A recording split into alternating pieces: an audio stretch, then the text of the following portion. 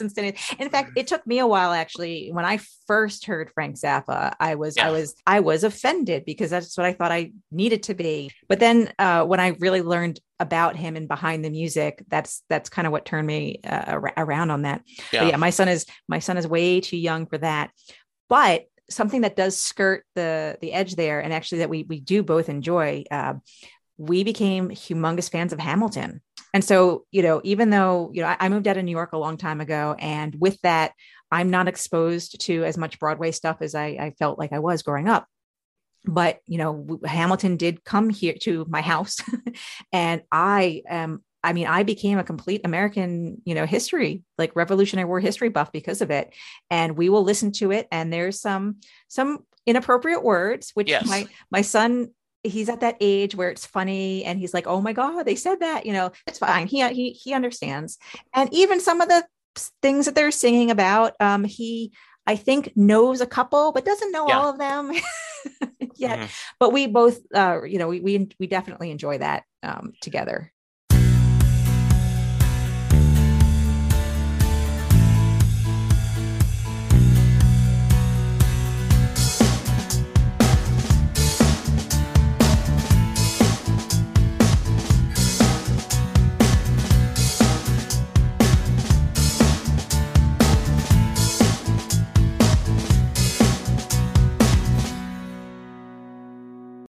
Hello, everyone, and welcome to a new episode of Set Lusting Bruce, your podcast all about Bruce Springsteen, his music, and mostly his fans. I am your host, Jesse Jackson. We're getting off the Springsteen bandwagon today, though he will come up because he always does. And we are on the Star Trek Enterprise. Maybe my guest has a Starfleet t-shirt on. Guest, Adeena Mignogna. Mignogna, I'm trying to get it, is joining me. Adeena, welcome to the show. Thank you for having me. Yeah, this is a connection. We gotten together and I had said, hey, if you want to talk music, I'd love to have you on the podcast. And I also want to talk about your book. And you were kind enough to say yes. So thank you so much for being here. Start us off with your elevator pitch. Tell us a little about yourself. Well, as you mentioned, I'm a writer. I'm a science fiction writer, but more than that, I'm an engineer with a background in physics, but I work in the space industry. That's what I've done for the last about 25 years. And yeah, my life is mostly about space and science fiction, but I do love music. Music has always been a part of my life as well. Although I think since I became a parent, not as big a part.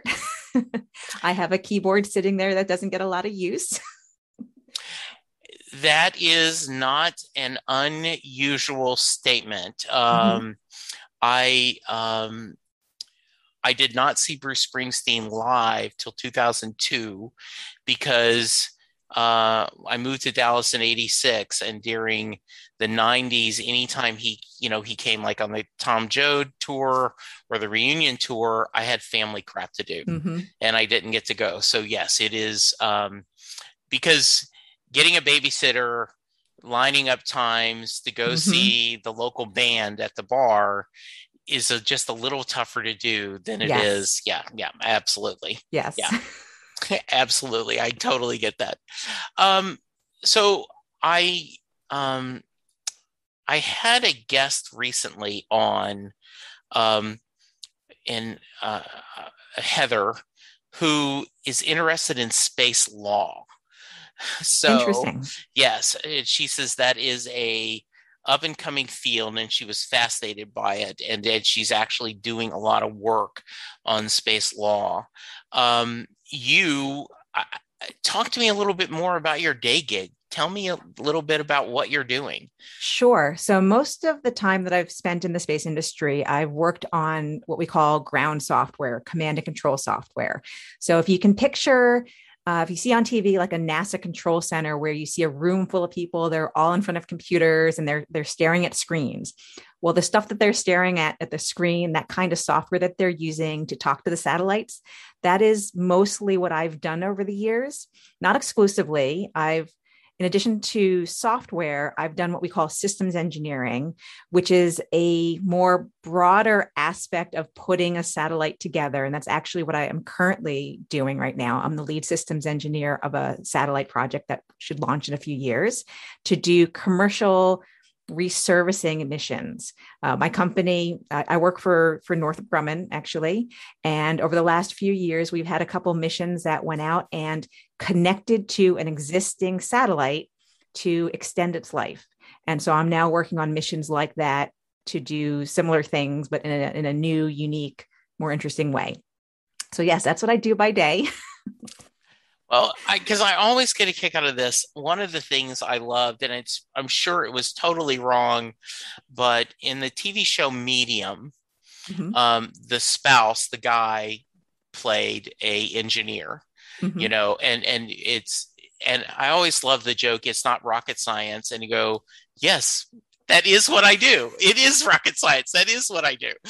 So I think that's fascinating that because it's all computers and it's math and Mm-hmm.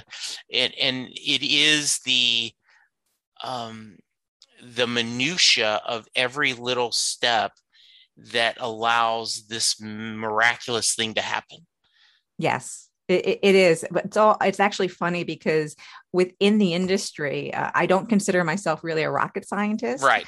because I don't actually work on rockets. I work on satellites. Yes. But then what's really funny is other friends of mine who I consider them rocket scientists, they don't consider Okay. themselves rocket scientists because several of my friends do work on the more propulsive elements of a satellite. A lot of satellites have thrusters on them.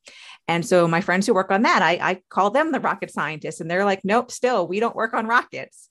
And then my friends who work on the rockets, unless they're the ones actually working on the rocket fuel, they also don't consider themselves rocket scientists. It's one of those things where I remember when I was working for a company and we implemented SAP, Mm-hmm. and it was very quickly, it's SAP, it's not SAP, Mm-hmm. that is the correct term. And once you get used that, I go back to when I was in high school, I worked at Howard Johnson's as a waiter, and Mm-hmm. they quickly, it is not a Coke, it is a cola. Words Yep. matter. And Yes. so I really do. I, I am not. I am slightly embarrassed that I made the rocket scientist joke, but I also get that I Mm-hmm. understand that if you're in that world, it's like no, that's not like. Uh, I had a good friend who's an attorney, and he played Trivial Pursuit with a bunch of other attorneys, and Mm-hmm. it was like, what? Why did Al Capone go to jail? Mm-hmm. And and he's like, tax evasion, no, tax fraud.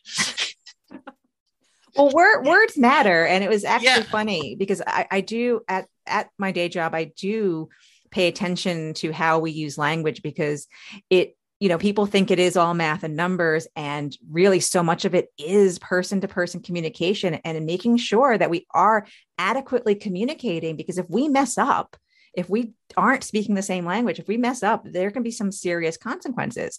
So just the other day, and because I'm known for being particular in my use of language at work, someone else actually just pointed out my use of we have suppliers, we have vendors, we have subcontractors, and I've been using the term vendor very loosely. And he called me out on that and saying, no, it's a supplier, not a vendor. And in the context that he was talking about, he was correct. But yeah, it really, communication and those language skills are very important. And when I look to hire new engineers, I do look for those kinds of skills as well. Those really important.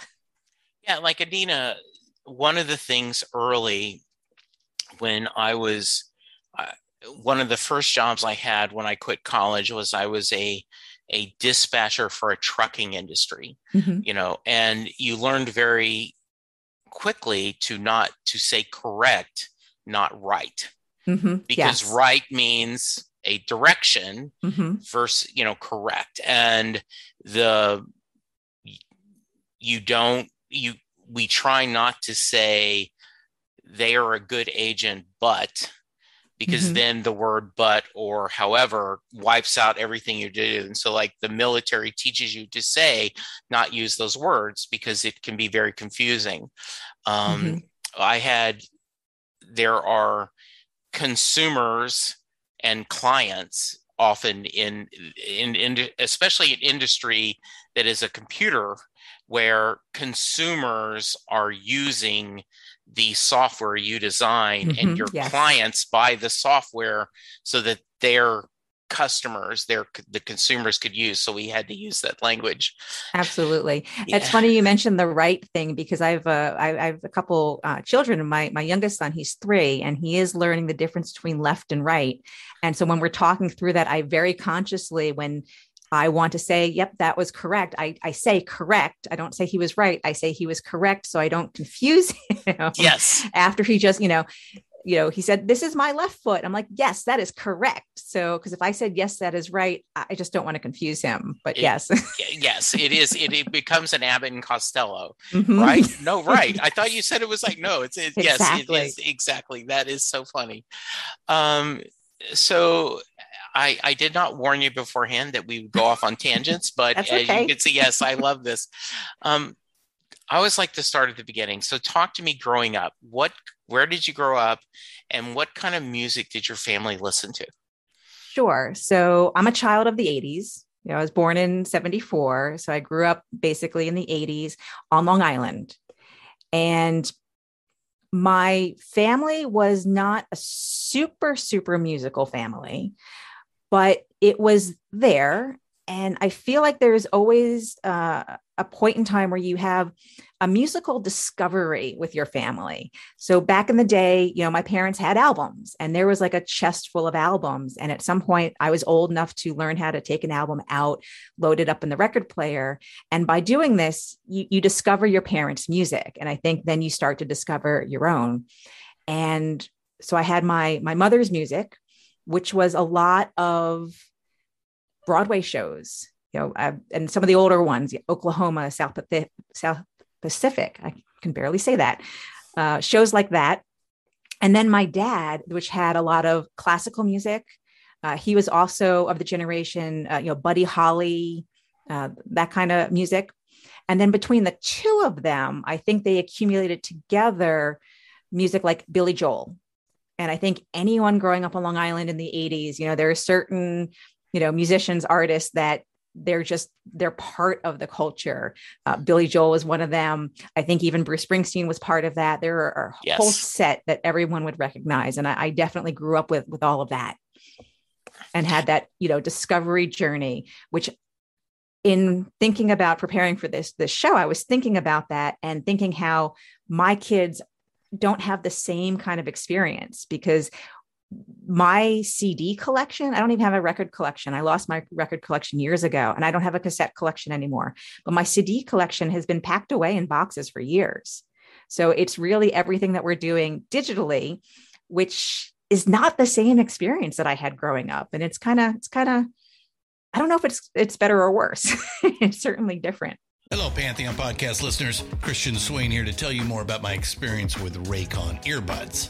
Our family now has 3 pairs of Raycon earbuds around the house, and my wife just grabbed a pair of the Headphone Pros to replace some headphones from a company that was double the price. And yes, she loves them. Now, if you haven't pulled the trigger on a pair of Raycons, or even if you have, but you're in the market for another pair because they're just that good, well, now is the time to check them out, because they just launched their upgraded model of the best-selling everyday earbuds.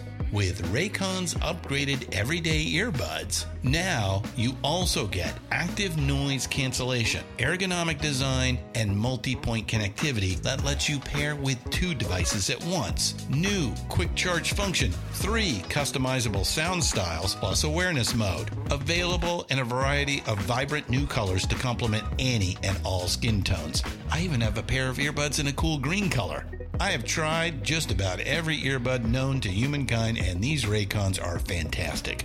Seriously, if you've been wanting to check out Raycons, there truly is no better time. You're going to ask yourself why you didn't check them out sooner, and Raycon offers a 30-day happiness guarantee. So what are you waiting for? Go to buyraycon.com/Pantheon today to get 20% off your Raycon order, plus free shipping. That's right, you'll get 20% off and free shipping at buyraycon.com/Pantheon. buyraycon.com/Pantheon.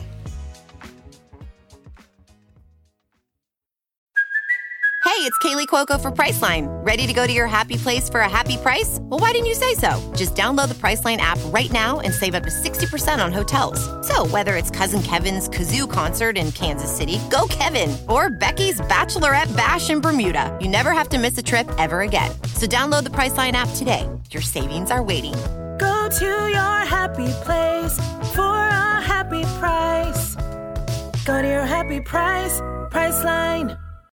Hey folks, Stefan Shirazi and Renee Richardson here from the Metallica Report. And we are proud members of the Pantheon podcast family, where the best of music and podcasts unite. We've got something pretty cool for you. We're giving away an exclusive Metallica merch package worth over $250. That's a whole lot of Scary Guys, Skulls, M72, and other sought-after Metallica swag. And we've made it easy for you to win. Follow and share the Metallica Report, and you're in the game. Go to pantheonpodcast.com/Metallica, enter your email, and hit that button to be entered to win.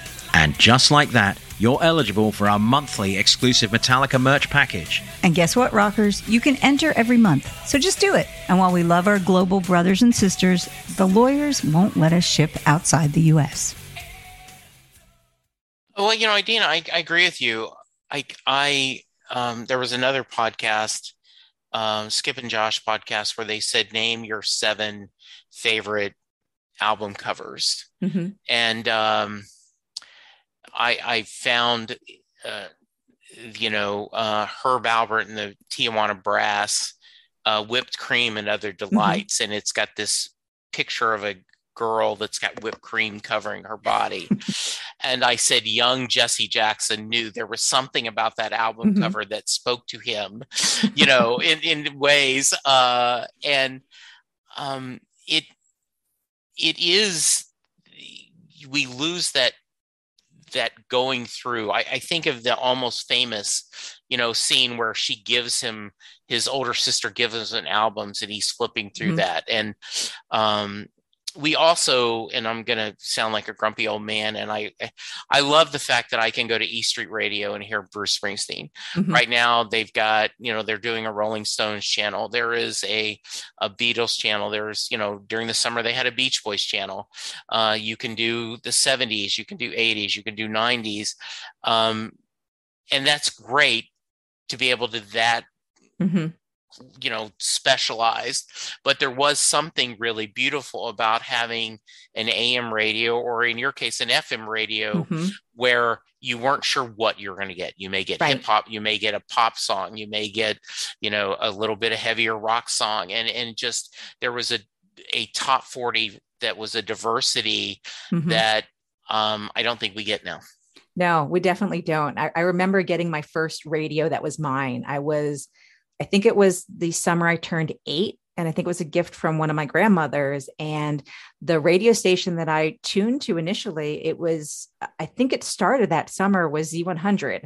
It was like from the top of the Empire State Building. It was what they said. And they played a combination of current rock at the time and some classic rock-ish. And so, I have memories of them playing the Eurythmics, Steve Miller Band, which also oddly, I have the same memories of those same songs, not just coming through the radio, but those are the years that we went to the roller rink too. And I spent a lot of time those summers at the roller rink. And yeah, I remember roller skating to, Sweet Dreams by the Eurythmics and Abracadabra by Steve Miller Band and that group of songs, and that, all of that stuff permeated my childhood. And yeah. And right, you didn't know what you were going to get. It wasn't up to you. It was what it was.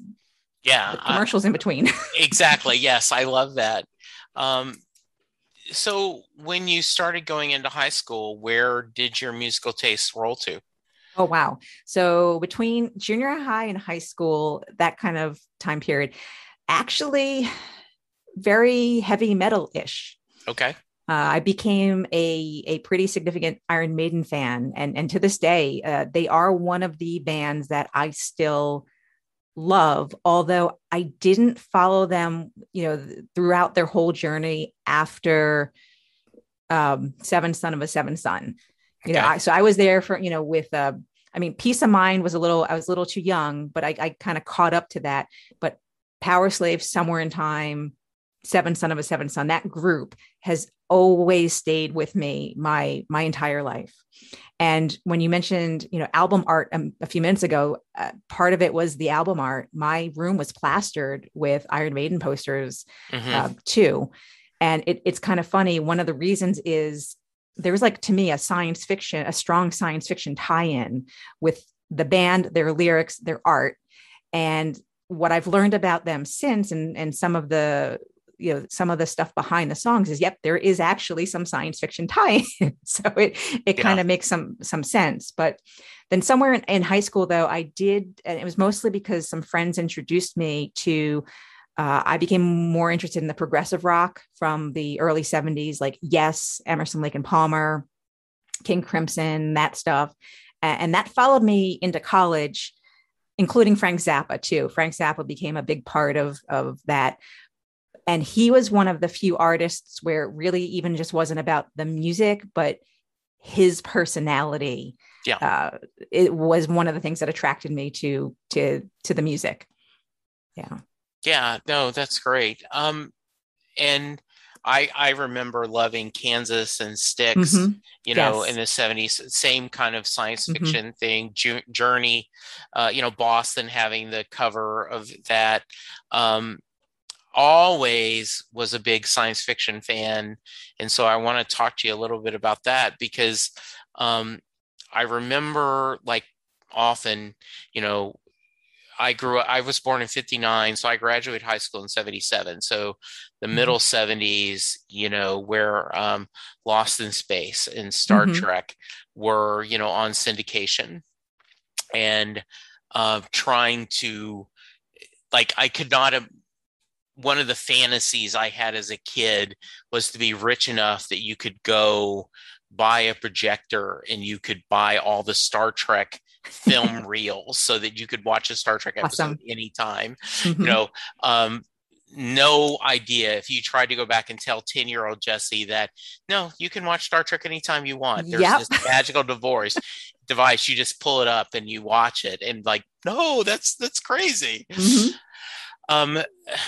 Big, loved Isaac Asimov. I just, Arthur C. Clarke, Ray Bradbury, but especially Isaac Asimov and Robert Heinlein. I found what Heinlein called the juvenile novels and Asimov's collection of short stories, and where his introductions were sometimes just as entertaining as the short stories.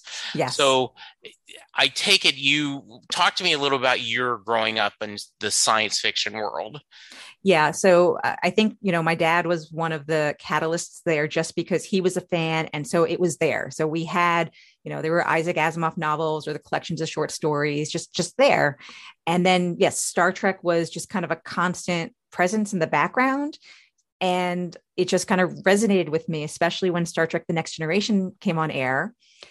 For the first season, I wouldn't have considered myself a Trekkie then, but I did watch every single episode in its original airing that first season, except for the one where Tasha Yar died.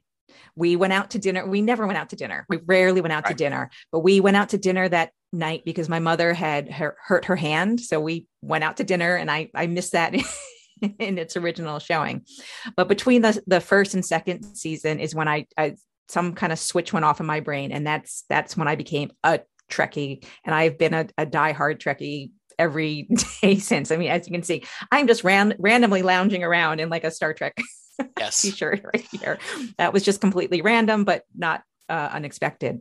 Well, next to me on my little computer here's my little Star Trek glasses from the movie.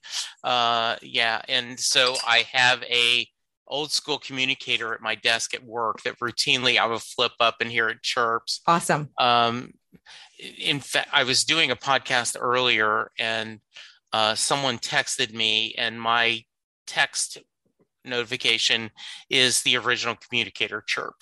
And Nice. so, and the guy was like, "Oh, Star Trek. Do we want to talk about Star Trek for a few minutes?" I'm like, "Oh, we can." So in fact, my wife found this. Oh, that's wonderful. Yeah. Mhm. So yeah, I I just was fascinated by, and you talked about loving Frank Zappa. I I adored Isaac Asimov's personality. Mhm. He, and whether he was that way or not, but the persona he created in those introductions and of the Mhm. short stories and his autobiography just made me someone that this is somebody I would want to hang with. That Yeah. this is someone, often when you do that fantasy game, like, okay, anyone alive and dead, alive or dead, dinner party, who would you want? And I'm like, oh, I would want Asimov. I would love to just have Isaac just tell stories in Hope Court. Yeah, he was just so prolific. So I think he was who he was. I don't think that, the persona that we saw, I think that was really genuinely him. I don't think Yeah, he yeah. knew, or I don't think he could be another way. And I get that from just how much he wrote, not just science fiction, but just wrote. He wrote letters. I mean, I think one of the books I have on the shelf is a collection of his letters to, fan mail letters and Yes. stuff. So I think he was just him. I did happen to see him at a convention in New York City a couple of years before he passed. And unfortunately, even though I was a fan of his, I don't think I appreciated, I was young, I was a teenager. So Yeah. I don't think I really appreciated the moment when I was in front of him. And I wish I had, going back years to when I was a kid and teenager, I wish I had appreciated those kinds of things, much more, because yeah, he was a amazing brain. I have one fun moment. He was on a talk show here in Dallas, and I got into the talk show. They were, open calls, and I was able to tell him. I think it was Nemesis was the standalone novel, but he had just done a standalone novel, and I told him that I said I really enjoyed the novel. Not that I didn't like all the Foundation books or the robot books, but it was kind of fun just to pick up a book that was standalone. And he said, well, I will tell you, I enjoyed writing a standalone novel. It was a lot of fun just to write that. And I was like, oh, okay, good. I got that. And so I have that. I don't have a camera or picture of us together, but I have that memory of getting to talk to him over the radio, in the phone call. And so, yeah, just truly one of the icons of my youth. And continue. And I am very excited about Foundation, coming up. I'm hoping that it's going to be good. Yes. And, so, and I am tempted to go back and reread the Foundation, especially the original trilogy. So just to get, but then part of me is like, no, let's just see what they do where I won't hold it against there. I struggle with the whole concept of rereading because there's just so much new stuff I haven't read yet. And it's all a matter of just, there's finite amounts of time. And do I want to reread something or do I want to do something new? And that's a constant struggle. It is that. And there is, a few years ago, I took time, and it's not science fiction, but Lawrence Block is one of my favorite mystery writers. And he has a series of novels all about Matthew Scudder, who is a private detective that ends up becoming an alcoholic. And there's this whole journey, and the original first 4 or 5 novels weren't serialized, but then as he got further, he self-contained novels, but a continuing story. And I read all of them at one time and enjoyed the heck out of it. Though I did feel a little guilty that there's all this new books out there that are going but I was like, no. I'm thinking this is, kind of what to do. I take it there. I had interest in science fiction, but I never had the science bug. Mhm. I was not very good at science. I was a horrible speller. So when I was trying to take biology in college, I didn't understand any of the words they were saying about Mhm. all that, and I couldn't read them and understand them. And so I tend to be more, I didn't know this at the time, but that's how I became a podcaster. Is I love stories and I love writing and I love, telling stories. But you had the science bug, I guess. Yep, science and engineering. And I'd say I'm more of an engineer than a pure scientist. And that's because, I went and got a 4-year degree in school and then went out into industry as opposed to going on for a PhD and to do all those like research sciencey things. But yeah, I've always been, since I was little, always been attuned, is that the word, to science and engineering and technology. Again, a lot of this, like a lot of things come from my dad. My dad was an engineer. And I think just because I was around it and then I had a proclivity to it, so it just kind of fed on itself. So yeah, with the exception of 1 year when I thought I was going to be a musician, because I think everyone goes through that phase for 1 year. Yes, I was always going to do something science or technology. What kind of engineering degree? So, well, actually, my degrees are in physics and astronomy. So Okay. I went to the University of Maryland where you could do multiple degrees at the same time. And Okay. because there was a lot of overlap in the math and some of the physics background. So I did astronomy and physics. And then several years later, which is actually only a few years ago from right now, I did a master's in computer science. Okay. Yeah. Yeah. I was originally going to go for aerospace engineering, but the time that I was starting college, the industry hadn't quite recovered from the Challenger disaster. Okay. We had started launching again. The shuttle was flying, but things were not. So I was very, very nervous that if I go major in aerospace, that I'm going to get locked into something very specific. And well, what happens if the industry doesn't do well? To me, the worst thing, as much as I like airplanes, the aero side is kind of cool. I'm Yeah. a space person. I'm Right. not an aero person. I'm a space person. So my high school physics professor, he had degrees, both undergraduate and graduate in physics, and he had done all kinds of things during the course of his life. So I looked at that and I was like, okay, so if I major in physics, I'm not locking myself into anything. I could go to graduate school in anything, or I could do so many different things. And that was very appealing. And I got lucky in two big respects. Is one, I went to the University of Maryland, which was a great school for physics. I had no idea at the time. And two, I liked it. Yeah. Because physics is not an easy major. And if you don't like it, you're not getting through. Yeah. Yeah. I had friends who were engineering majors, and they used to always joke, and they knew they were being sarcastic, but what would we do if we were majoring in business? What would we do with all that free time we have?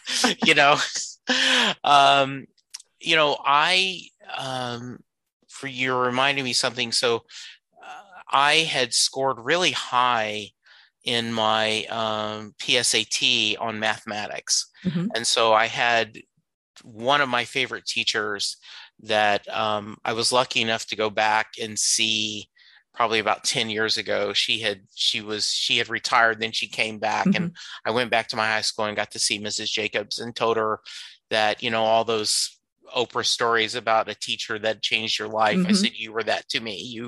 You made me feel special, and I love that. And so she had said, wow, you seem to have an aptitude for math.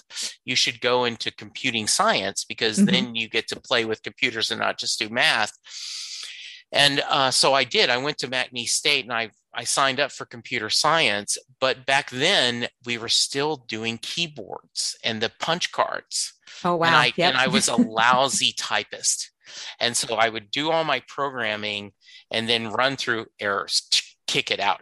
And just after a while, like, I cannot stand this crap. No, Mm-hmm. I've got to change something else. And I wonder if it'd just been like 2 years later where things were on a screen where you could see, Mm-hmm. would I have stuck with that and would have had a totally different career? So I don't Right. know. That's interesting. Yeah. I tell people too, because when I was in college, that was still before we had this explosion of discovering all the exoplanets that are out there. In fact, I had professors in college that didn't believe that planets around other stars was really a thing, let alone as common as we know it is now. Had it been, I think, again, a couple years later, and I might have gone to graduate school to really do astronomy and study that, because Right. I loved everything about the exoplanets and studying that. But yeah, I was just kind of couple years off. Yeah, absolutely. Do talk about your time you wanted to be a musician, since this is a music podcast, though we're going to get back to more Star Sure. Trek and science discussions. Tell me a little bit about that. Yeah, so I don't know what it was. I think probably just, the age, but 7th, 8th grade, around then, I decided I wanted to play guitar. And that wasn't my first instrument. I did clarinet when I was in elementary school, and then I did saxophone in junior high school. So yeah, I got the guitar bug. Oh, and I took piano lessons for a couple of years at home too. And yep, I was gonna be a rock star with that guitar. I was gonna study music, or I was gonna play keyboards. And Def Leppard didn't have a keyboardist, so they needed a female keyboardist. So I was gonna do that. So yeah, so there was a year that I was obsessed with that. Yeah.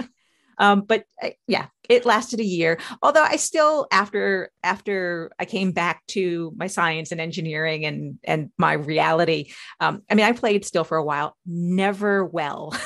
Yeah. I never stuck with one instrument long enough to actually really get good. And I think one of my biggest regrets about high school, which I came to realize in my senior year, was when I went from junior high to high school, I stopped playing an instrument in school. I still took some piano lessons at home. I still took guitar lessons, but I'd stopped playing saxophone. And come my senior year, really all my friends were either in band or orchestra. And so I was kind of left out. Yeah. I had my 8th period free, the last period of the day free. And my best friend at the time, she was in orchestra, and she was the first viola chair. And there were 5 violaists and 30 violinists. And I was hanging around orchestra anyway. And so I asked, can I join, even though I don't know how to play any of these instruments? And the orchestra director was like, well, yes, but you have to choose viola. You can't choose violin, and your friend has to help you catch up. And I knew how to read music, so I wasn't 100% starting from scratch. I had a little calluses on my fingers, but it was still terrible. I didn't practice well, anywhere near as much as I should have been, but it was kind of fun. But yeah, so, there was always something like that. And then when I went to college, I played a little saxophone again, but it was terrible. I didn't practice enough.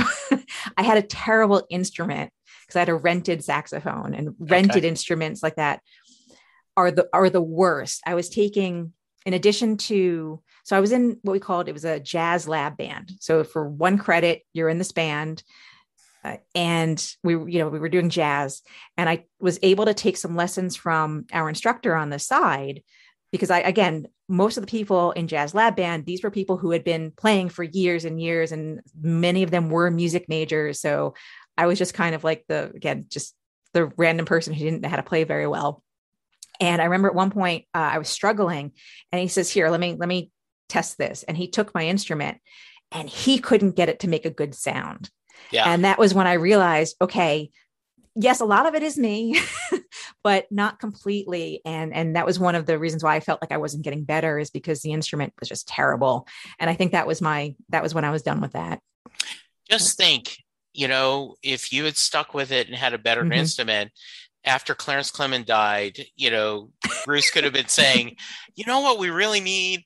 I need a female saxophone player that's into physics and astronomy. Yep. Yep.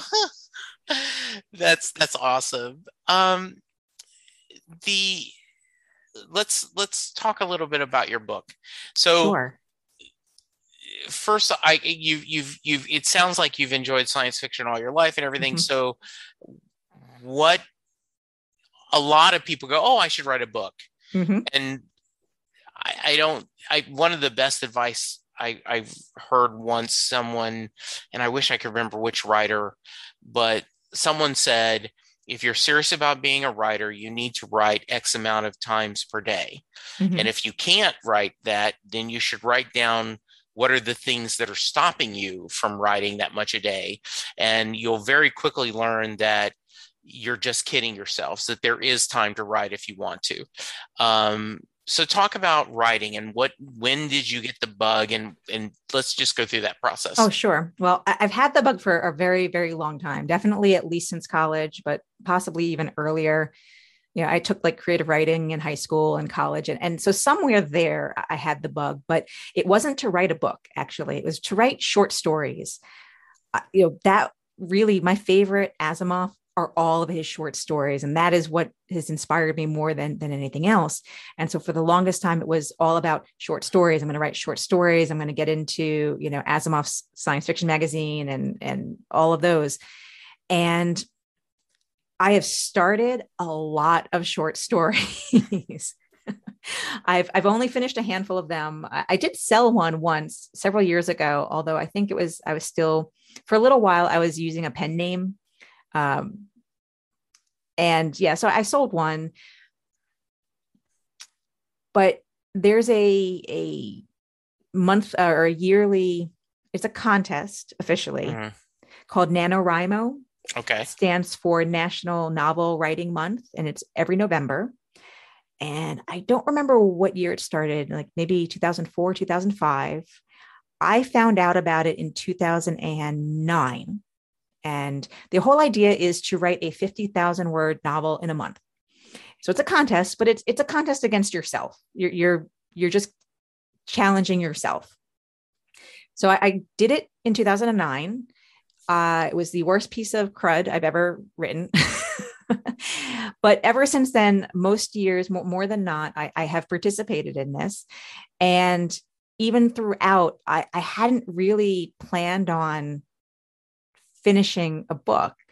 But this one that I started in 2012, I put it away for a few years, worked on some other things, and then came back to it. And it just grew on me and became what is now Crazy Foolish Robots.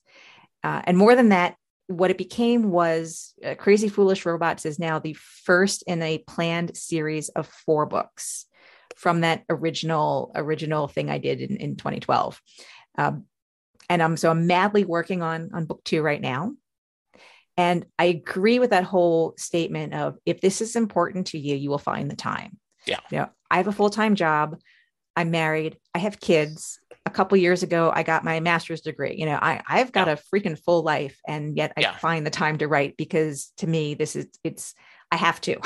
Yeah. I just have to. Yeah. I've participated in NAPOD, NAPA Pod Month. The same thing. The idea is to do a podcast every day for the month of November. To, and they stole this from the novel. They flat say, this is the idea, is for you to try to do a podcast every day for the month of November, to try to see what creative you'll come with and do that. That's great. So you're right ahead, skipping ahead. I'm not doing a trilogy. Because I always think of Piers Anthony making a joke. Originally, the Xanth was supposed to be a trilogy, and then it ended up being forever. So you have a theory, the story you want to tell. Yeah. And why it's 4 instead of 3, I don't know. Just when I realized it wasn't just going to be one. And that was mostly because, again, I like the short forms better. And this is actually a fairly short novel. It's about 40. The first one is 47,000 words, and each one is going to be about 50. Is my target.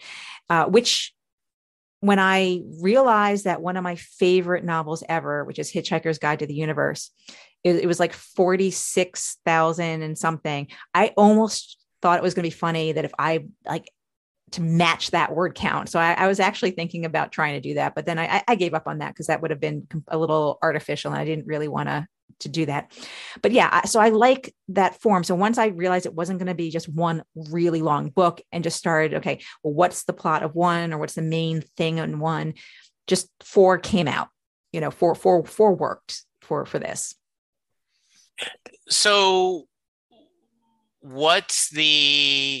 give me the blurb on the back of the book for my listeners. Yes. So Crazy Foolish Robots. It's a humorous science fiction novel about Ruby Palmer.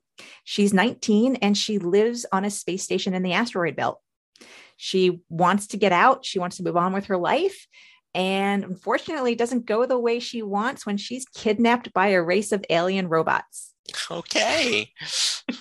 And she doesn't like robots, at least not at first. But she goes on to help them, becomes friends, and the rest you got to read about.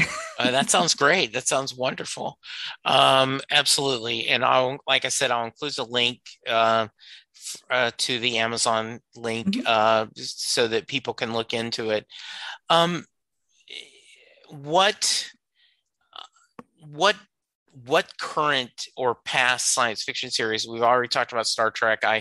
Are you enjoying Lower Decks? Did you enjoy Picard? I mean, the other Star Discovery, are you enjoying Modern Trek? Absolutely. Oh my gosh. Picard is so amazing. I'm loving it all. I really am. Okay. Yes. Not every moment is perfect. That's always going to be true. But in general, Picard, I'm just so happy to see him back. I was so happy. There was an episode, again, trying not to, it's been out for long enough. So it shouldn't be a spoiler. Yes. But there was one episode with Riker and Troy. Yes. Oh, it felt like coming home. It did. It was just so wonderful. So I've actually watched that episode 3 or 4 times already because I just loved it so much. Yeah. But I'm enjoying Discovery there's so many new things they're doing, but the way they tied it in with the old without destroying the old was wonderful. I thought it did a lot of honor to the original series, but then they were able to take it in their new direction. That was fantastic.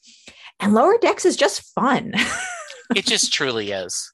It's just fun. It just is. So it doesn't take it serious, but it and I love the premise, right? That this is all the adventures that are happening off-sign, and there's that great Babylon 5 episode. And I'm drawing a blank on where there's this huge space battle happening over, but J. Michael Straczynski focused on the 2 janitors, right? And so I get that feeling of that and do that. What are other science fiction or fantasy shows that you've enjoyed? Wow, a lot. So The Expanse is a big one. Although The Expanse, I'm not completely up to date on it, and I had a love-hate relationship with The Expanse because right before it came out, the writing project I was working on also took place on the asteroid Ceres. It was a space station there. And so that kind of just like killed my motivation to do it, even though what I was writing was different and it shouldn't have, it just did. Sure. So I have a love-hate relationship with The Expanse. It's great, but it was very, I've gone through the first 2 seasons and I need to start the third. So I personally, because I grew up, like I said, I was born in 59, graduated high school 77. The Apollo missions was my jam. I mean, I remember watching the moon mission. I bought Matt Mason astronaut. I bought Apollo, Saturn rocket thing. So For All Mankind just touches everything that I want in that series. So you probably will go, it's filled with crap, Jesse. They do everything. I have a friend, and then I'll let you answer. I have a friend who served 2 tours on a submarine. And he says, I can't watch a submarine movie because there's just too many things they're doing wrong. He says, it takes me out of the series totally. So you may have similar problems with things set in engineering firms or, on ground control. Yeah. And it depends on the movie. It depends on how far into the future it is. The further in the future, the more liberties you can take. But I definitely think, they really do need to have some good grounding in current stuff, though, and I get taken out randomly with details. And I'm probably the most forgiving person I know with with this stuff. Like, again, I have friends who they will get all upset when there's sound in space. And I'm like, oh, come on, it's a movie. It'd be boring if there was no sound in space. Right. But the thing that brought me out, the one that really gets me, and it irks me every time I think about it or hear it, is, so there was that movie, and it wasn't even like really a true space science fiction movie. It was just a movie, but Enemy of the State with Will Wheaton. I'm sorry, Will Wheaton with Will Smith. Yes. My bad. So there's a scene where they're in a mission control center and they're talking about moving this satellite that is, I think the line they actually use, it's like hovering 200 miles over Washington, D.C., but they called it a geosynchronous satellite hovering 200 miles over Washington, D.C. That's a contradiction of terms. And that just irked me because it was so jarring. It was so wrong. It was so easy to fix if they had anyone remotely in the industry looking at the script. And it could have easily been fixed just by take the word geosynchronous out. I can deal with the whole concept of hovering, saying a satellite is hovering over 200 miles, even though that's not quite right. I can let that go. But the fact that they completely contradicted themselves right in that line, and they could have so easily avoided it, that gets me. Yeah. So I spent some time selling car insurance. I worked at an auto insurance agency, and I was a sales rep over the phone. So people, call in to get, quotes and everything. And so we're at why am I drawing a blank on the Michael Douglas where the crazy lady, Dangerous Liaisons, or no, not Dangerous Liaisons. Now I'm going to have to look this up real quick and make a note to do this up. And so I'm afraid to guess because you said crazy lady. Oh, yeah, okay. Glenn Close, and what is Glenn Close? The Fatal Attraction. That was it. Oh, Fatal Attraction. Okay. So there was a scene where they destroy Michael Douglas's wife's car. They, they vandalized it. And then later in the movie, she gets in a wreck. Mm-hmm. And my thought was, wow, their insurance is going to get canceled with two claims that happened that close to each other. Because I couldn't turn off my real world, right? And so yes, I can imagine. Like, no, that word doesn't make any sense, right? That's very good. But there are enough movies that do enough right, right? And so if they get a little bit wrong, I don't get too upset. Like movies like Gravity, that was great. It was not perfect, but it was good enough that I really enjoyed Gravity. Stuff like that I can definitely get into, and I can appreciate that they tried, and I can appreciate that. I can appreciate what went into that. And so when there's a movie like that where they worked hard to really try to get everything right, and maybe there's a liberty taken just because it is a movie, and you have to take some liberties because it is a movie. Right. I'm okay with that. A few years ago, I was down at a comic book convention or a pop culture convention in Houston, and they had a couple of astronauts from NASA were, appearing.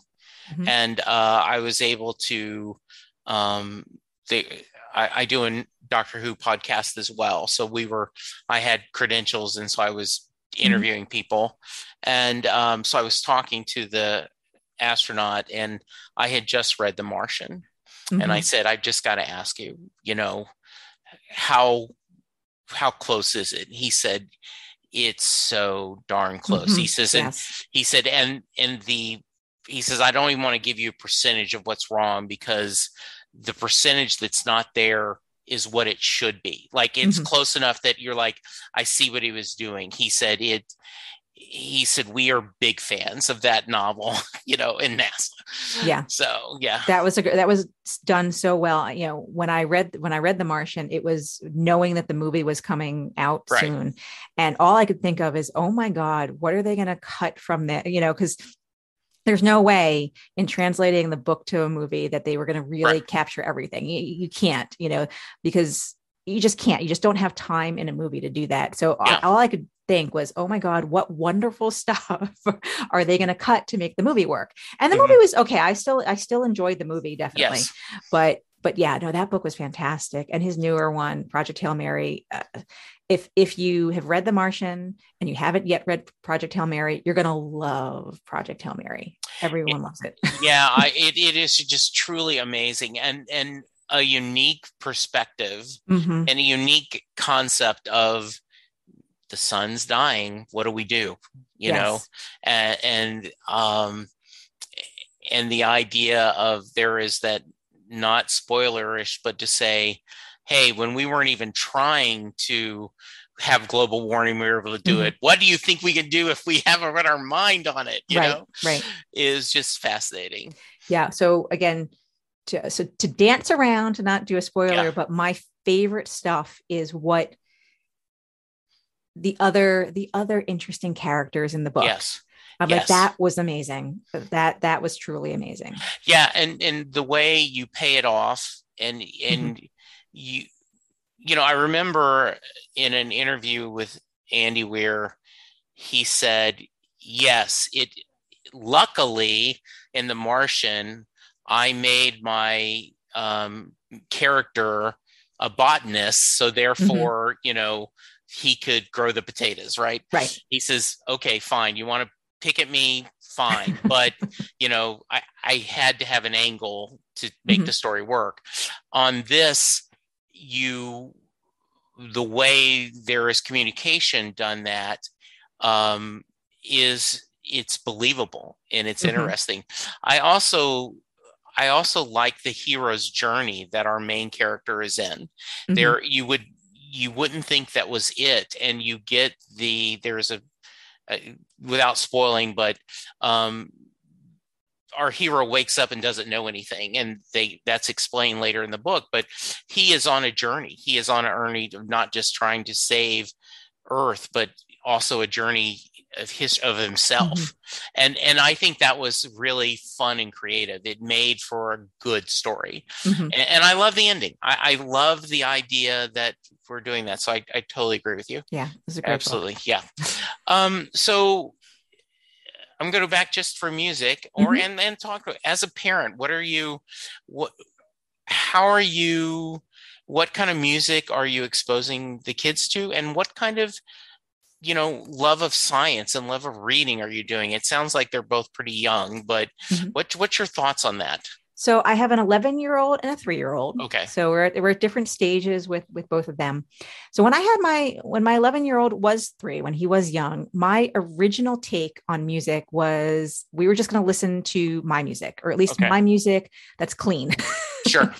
Because I used to listen to Sublime and some other bands that, you know, I'm not going to play for my young child, but we would listen to the Beatles. We would listen to classic rock. We would listen to still my stuff. And I don't think any of that has rubbed off on him.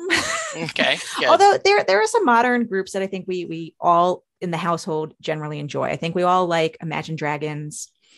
My son is listening to AJR, and I'm okay with that. You know, I can. Yeah. I'm fine. But he's definitely at this point on his own, you know, journey. But it is funny because we have like a Google Mini, so we can call up whatever we want. And so we have not arguments, but I'll start something and he'll say, Google, skip. We'll be in the car and I have my playlist on and he'll again be Google, skip, you know, and we have we have that. So yeah. So and that's kind of normal, I guess, you know, normal stuff for parents and kids to go through. I love this. Penn Jillette from Penn and Teller tells the story that he is happy that his kids don't like classic rock because he said the whole purpose of rock and roll is your parents should hate it. And so I don't want my kids while listening to the Rolling Stones. I want them to be unhappy that I'm playing Bob Dylan, you know, because that's the idea. Absolutely. Then my other favorite story is Chris is my son, and he was going through a Metallica phase, but also an Eminem phase. Mhm. And so, Linda, my wife, had the Eminem CD and was so appalled by it that, she took it out of the CD player and threw it out the window. And Chris like, that wasn't my CD. That was my friend's CD. That's funny. And one of my best friends at work says, I've heard your wife. She does not have a Walmart official vocabulary. Like Walmart would not approve your wife's vocabulary. I find it a little ironic that she's offended by, but it wasn't so much the curse words. It was the themes that she was on. Yeah. She has learned to embrace some of that, but it is interesting that what you do. And, well, yeah, my child doesn't know anything about Frank Zappa, and it's going to be a while before he listens to it. In fact, it took me a while, actually. When I first heard Frank Zappa, I was offended because that's what I thought I needed to be. But then when I really learned about him and behind the music, that's kind of what turned me around on that. Yeah. But yeah, my son is way too young for that. But something that does skirt the edge there, and actually that we do both enjoy, we became humongous fans of Hamilton. Yes. And so, even though, I moved out of New York a long time ago, and with that, I'm not exposed to as much Broadway stuff as I felt like I was growing up. But, Hamilton did come here to my house and I became a complete American, history, like Revolutionary War history buff because of it. And we will listen to it. And there's some inappropriate words, which my son, he's at that age where it's funny. And he's like, oh my God, they said that, so it's fine. He understands. And even some of the things that they're singing about, he, I think, knows a couple, but doesn't know all of them yet. Mm-hmm. But we both, we definitely enjoy that together. Yeah. So Brent Spiner was at a convention here in Dallas. Mm-hmm. And I have a good friend named Tom Zoller, who is an artist, and he does Love and Capes, and he's written My Little Pony stories. And so one of the things we have done over the years is I will send a sketchbook to Tom, and Tom will do a caricature of an actor who's going to be at a convention. Mm-hmm. And then instead of buying an 8x10, picture that I just throw in a folder, I have a scrapbook. And so he did Brent as John Hancock because he was in 1776. He did the revival. And so I'm standing in line and I give this to Brent, and he's like, oh my God, I love this. He said, this is amazing. What thought of this? And I told him, I said, well, my friend Tom, we always try to figure out something like the three actresses that were in Bird of Prey, the WB show. Mm-hmm. He drew all three of them as characters, and he had them Barbie dolls, action figures of their characters. So they had them all three at the table with the characters, and they were at a convention at Dragon Con and they loved it. So anyway, Brent's like, well, would he do a sketch for me? And I said, I'm sure he would. And so I told him how much I loved 1776. And he said, have you seen Hamilton? Mm-hmm. Like, no. He says, okay, go buy the CD. He said, because it's going to end up touring. Mm-hmm. And you're going to see it and you're going to love it. He said, if you love 1776, you are going to love Hamilton. So I did buy the CD and I listened to it a little bit. And then when it came out on, I guess Disney, right? Yes. Yeah. And so, I watched it and I was like, I really enjoyed it. And then I told my wife, I said, I think you will like this. I said, I think if we closed captioning helps because they talk fast. They speak fast. And she was captivated. She was like, this has been she goes, I understand every storyline. I understand the music is amazing. It was everything. So yeah, I think that's funny that great art can run through the different generations. Yes. And it was completely amazing. And when it came out on Disney Plus last year and watched it, so I have been to, my share of Broadway shows growing up. That was a thing to do. And I this is how I want to watch it, seeing it where you really are seeing them close up and in that way. That's how I want to watch Broadway musicals from now on. I want to see it like that. And just to put this story just to bed, just because you will be one of the few people that understand this. So we're going to New York for the first time, and I go to TKTS to get tickets, and they had Chicago tickets, and we're like, this was before the movie had come out, and so we're like, okay. And the big deal was George Hamilton was playing the lawyer. That was the big star, and we're like, well, I've heard this is a really good play. Let's get it. So Nana Visitor was playing Voxy. Nice. Awesome. And so I was like, look, Linda. And Linda's like, has no idea because she's never watched Deep Space Nine. She has no idea. I'm like, you don't understand, Linda. This is, oh my goodness. And so once again at Dragon Con, she was there.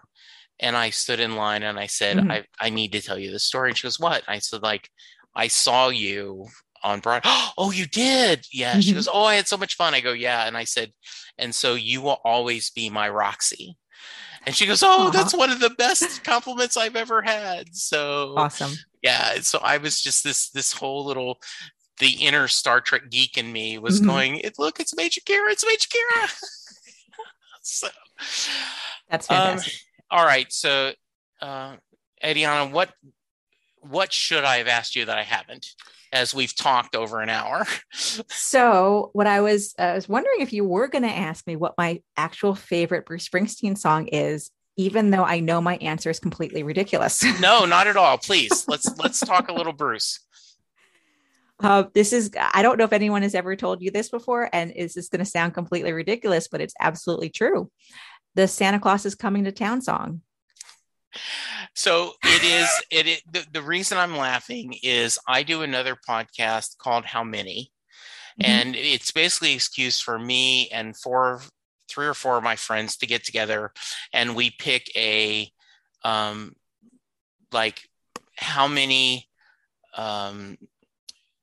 Frank Zappa, how many good songs does Frank Zappa have? And so we would talk about, and then, or Queen, how many, here is this, or, how many, will Spike Lee films that he's directed, would you say are actually good? So we debate this pop culture. And Junior is one of the hosts, and he'll he'll mention Iron Maiden. Okay. Well, they've got 13. He just picks a number right offhand. And he always says to Bruce Springsteen, so what does he do after he comes on stage, does Santa Claus is Coming to Town? What does he play next? Right. I guess he can do Dancing in the Dark, but then, what else is he going to do? So every time, and I have a couple of listeners who'll say, oh yeah, Junior's favorite Bruce Springsteen song is Santa Claus is Coming to Town. So yes, absolutely. It's been there my entire life. Yes, literally. So I think I recently learned that particular recording, the iconic recording that we hear every year, was done in 1975. And so literally my entire life that's been there. And when Christmas time comes around, when the holidays come around, I really just want those same dozen or 2 songs that I listened to growing up. That's all I want. I don't want the new. I don't want anything new. I just want those old ones. So to me, and I grew up my dad was in the Army. We moved around a lot, but by the time I was, a freshman, we were living in Lake Charles, Louisiana. And the Please Come Home for Christmas by Charles Brown it wasn't Christmas till December 1st, and the local AM station ding, ding, ding, bells will be ringing. That's when it was Christmas. Right. So there are that things where you hear, oh, Clarence, you're going to get a new saxophone. I mean, and I want that beginning. I want that whole story. So absolutely, that's a great choice. That is good. So, all right. Before I let you go, and thank you, you've been so kind with your time. I have to ask you the Mary question. So, for those of you who are listening to this podcast because you either work with Adeena or you are fans of her novel, you're probably going, what's the Mary question? Well, Jay Armstrong is an honors English teacher from the Philadelphia area. He just recently retired. And he would, every year, he would have his seniors in high school spend 2 days breaking apart the song Thunder Road by Bruce Springsteen.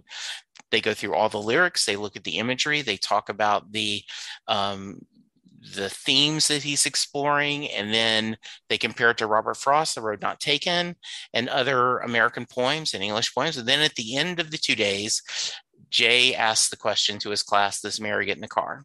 So your homework was listen to Thunder Road and come up with the answer. So does Mary get in the car?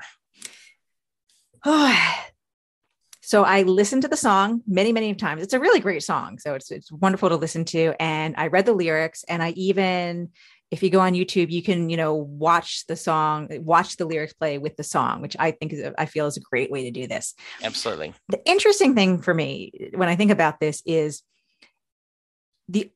we're being told this story through Bruce's perspective, not through Mary's perspective. We only know Mary through Bruce and through not just what he sees, but what he's telling us or what he wants to see. So the question I have is he seeing Mary, or is he seeing the Mary he wants to see? If he's seeing the Mary he wants to see, she goes with him because it's all what he wants. Yes. It's not necessarily what she wants or who she is. But because so that's it. So if it is him, she goes. If not, then I don't know, because I don't know how to know, because I don't know how to know Mary. Yeah. Because I don't know Mary. No, I think that's a great answer.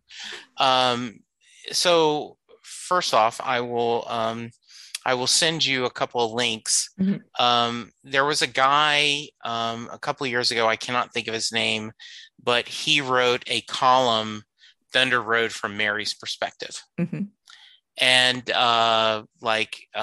it's like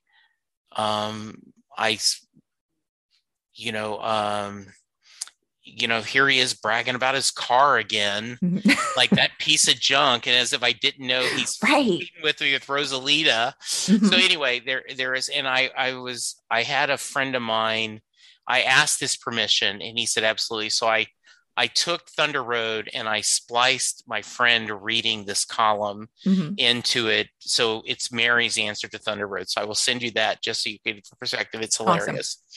Awesome. It is when you put when you change perspective, it's amazing how things change. There was that movie a couple of years ago, Passengers, with Chris Pratt in it.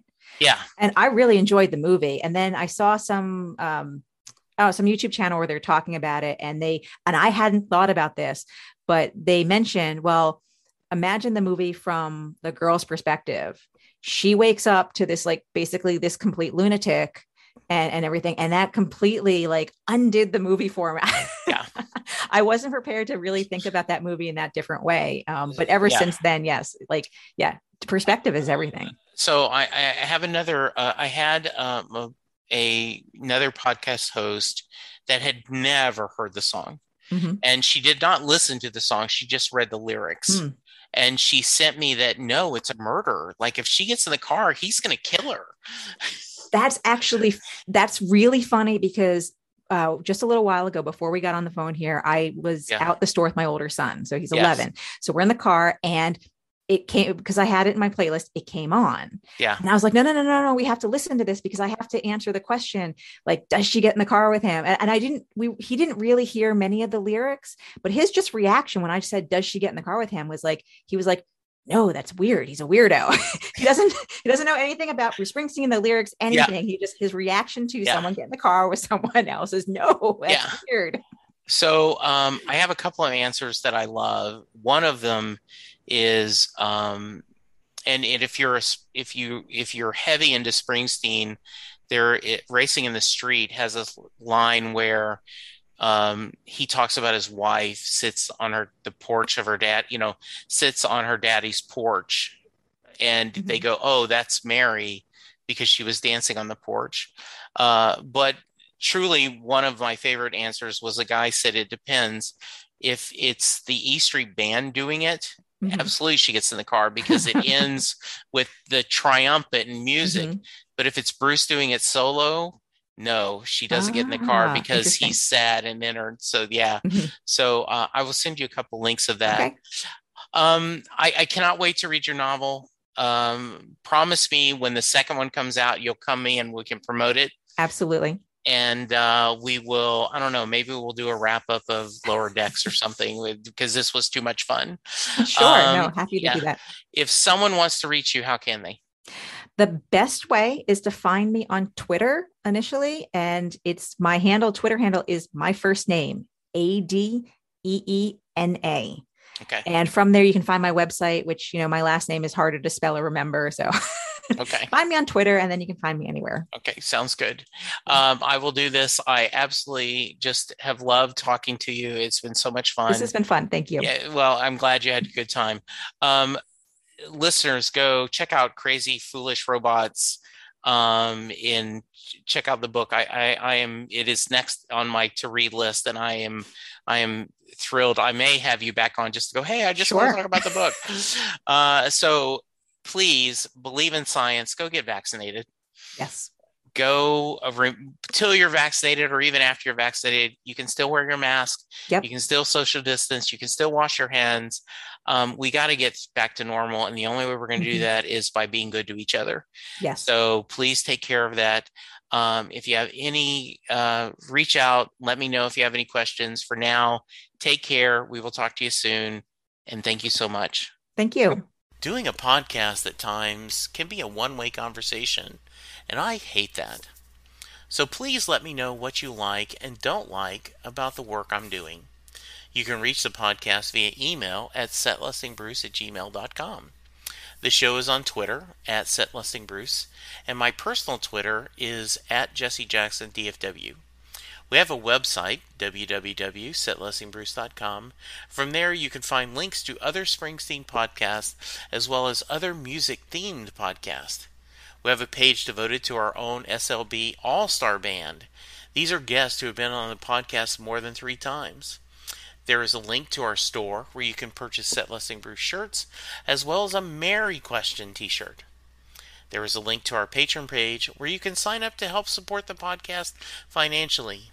We have different levels and different rewards based on your support. If you don't have any extra cash, and right now who does, you can support the podcast by subscribing via your favorite podcast player and leaving us a review. The more reviews we have, the easier it is for people to find us. And please tell a friend about the podcast, especially if they love Bruce or music, because it will make a difference.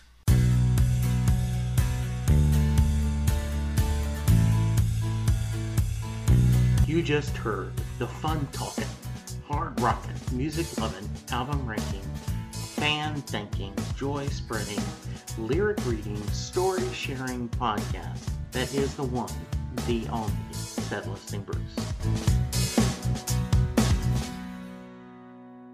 The theme for Set Listing Bruce was written by David Rosen, used by permission.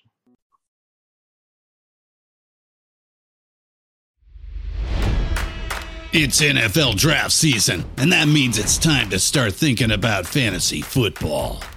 FantasyPoints.com features industry-leading experts and prognosticators using proprietary hand-charted data to help you score more fantasy points. FantasyPoints.com is the place to go for whatever kind of fantasy football you play. Whether you play fantasy football, daily fantasy sports, or do a little bit of everything, Fantasy Points has the meticulously researched content to guide you to victory.